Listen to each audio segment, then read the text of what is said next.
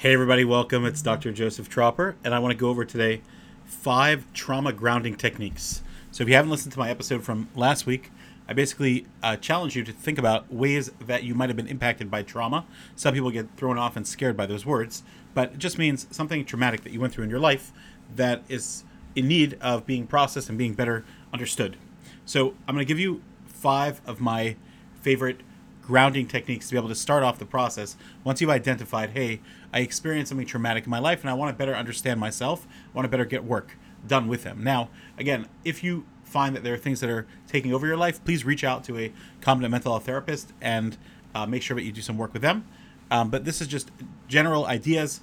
As I always say, there's no mental health, psychological, psychiatric, or legal advice or any such thing here, but I do want to help you learn to just ground yourself on a simple level and hear these concepts and perhaps work with a professional or work with yourself to be able to help ground yourself. So one of them is called the 5-4-3-2-1 technique. It's pretty well known. It's hard to say who came up with it because I've seen it for the last 20 years in mindfulness workbooks and other workshops as well. But basically, what you do is you start by taking a deep breath and you start to notice things. I'm going to do it the modified way I do it, which is as you count from 5, 4, 3, 2, and 1, you start to notice your senses. You could go in any order, it doesn't matter.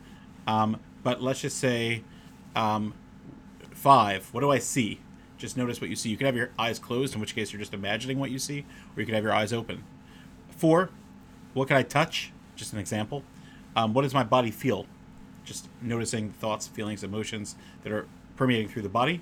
3 is what do I smell? So just engaging that. What scent is there? You can imagine things that you like, even if it's not actually in front of you. 2 is what do I hear? What sounds? And 1, what do I taste? It's just one example. You could use your fingers to count down, etc. What happens is when we have trauma on our mind, it often distracts us and brings us elsewhere. And so this technique just grounds us and brings us back into the world in front of us, into the actual activity that's in front of us. And again, the research shows that the more mindful we are when we do things, the more we slow things down and just appreciate what's happening, the better we feel. Trauma grounding technique number 2 is a breathing exercise. So just take a couple of deep breaths. It's very interesting that a lot of people say to me, I don't need that. Why are you telling me to do this? So I don't tell anybody to do anything. But what I've noticed is that a lot of people, when they describe their symptoms of how they're feeling, for example, in a tense time, they might say, well, I feel my body muscles are really, really tight, which we're going to get to some muscle relaxations in a moment. But they also oftentimes say, I hold my breath or I stop breathing. And we actually need oxygen to be able to breathe. Now, when somebody is shocked, they often gasp and go, the reason that we gasp and do that is because our body is actually, the adrenaline starts to pump, and then we start to prepare for our fight or flight, usually flight. And so that's what's going on. But when there's trauma and pain, so we actually stop breathing because we actually want to blend in and disappear and make sure the enemy doesn't see that our chest is moving or the animal doesn't see us.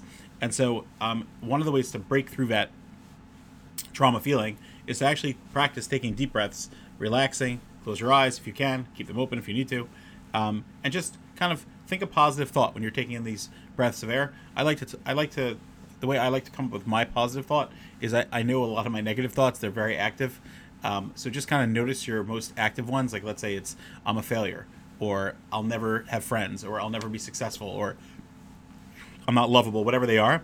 So hopefully you've done work, and if you haven't, then definitely you want to combat this with positive mantras. So come up with the opposite of whatever your negative one is. So I am lovable, I'm kind, I'm generous, I'm good, I have a lot to offer, I'm valuable. And so just focus on that. So when you're doing those breathing exercises, you're bringing oxygen to your body and brain. And of course you are thinking about positive mantras. Next thing is the mindfulness about the world around you. So the way that you could start practicing mindfulness is just open your eyes and look at something that's in front of you and just start to notice its shape, color, and texture. I mentioned this before because I was so impressed. There was a workshop that someone did on mindfulness, and they said, all right, the next exercise is 30 minutes, and I'm giving out all the props. And they went around with a box of raisins, and each person got one raisin, and they were told, okay, you have 30 minutes, enjoy the raisin, one raisin. So after 30 minutes, you start to notice really cool things about the raisin that you never knew, about taking a little tiny bite off of it, about how it feels, how it smells, how it tastes, And it's really, really fascinating. And so too in life. I want to just say something that some of the best sessions I've ever had and some of the most success I've had with clients is because we sat the first 1 or 2 or 3 times that we were together and we just talked. And so much comes out from clients as far as what's on their mind, what their fears are, what's bothering them. And it's just so important to be able to just sit and talk and be one human being and another human being. And it's a very, very amazing and humbling and beautiful experience, quite frankly. So just focus mindfully on something in front of you. And it doesn't have to be a half hour. Start with 5 minutes. And that's really, really important.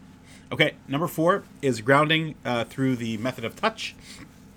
So what I would say to do is, if you have a dog or an animal, give a hug to that animal. If you have a blanket that you like that makes you feel secure, if you have a teddy bear. Now you might say, Joe, why are you telling me to revert to be a child?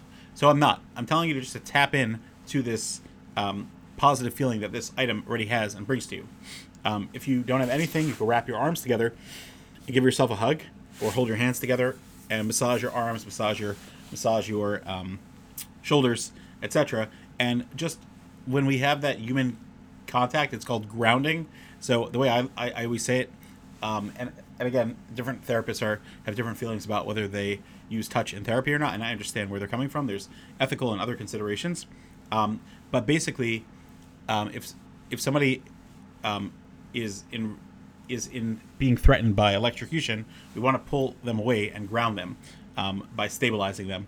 So I look at touch as a stabilizer when done in a healthy way, but certainly in this case, I'm just saying that you could stabilize yourself and ground yourself. And the last thing is, of course, the muscle relaxation that I mentioned.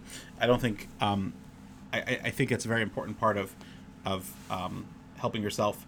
And so actually, this is kind of a paradoxical one. So if you feel that your hands are tight, so actually squeeze them and drop tighter, and then let them go slowly, 10 seconds, 20 seconds, just literally let them out. And I hope as I'm talking, we'll practice it together. So imagine you have a tenseness in your hands or back or whole body or everything, whatever is tense it up for 5 seconds.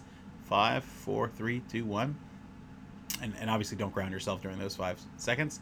And now just slowly release it. Just slowly see that tension. And just slowly release out that tension. And as you do that, just notice that some of the negative thoughts, feelings, and emotions that were causing the tension are coming up to your mind and thoughts and feelings and emotions, and then release them as well. And that tension is your body telling you that I'm tense. And so when you release and let go, you're freeing yourself. So those are a couple of techniques. The 5, 4, 3, 2, 1, 5 senses grounding.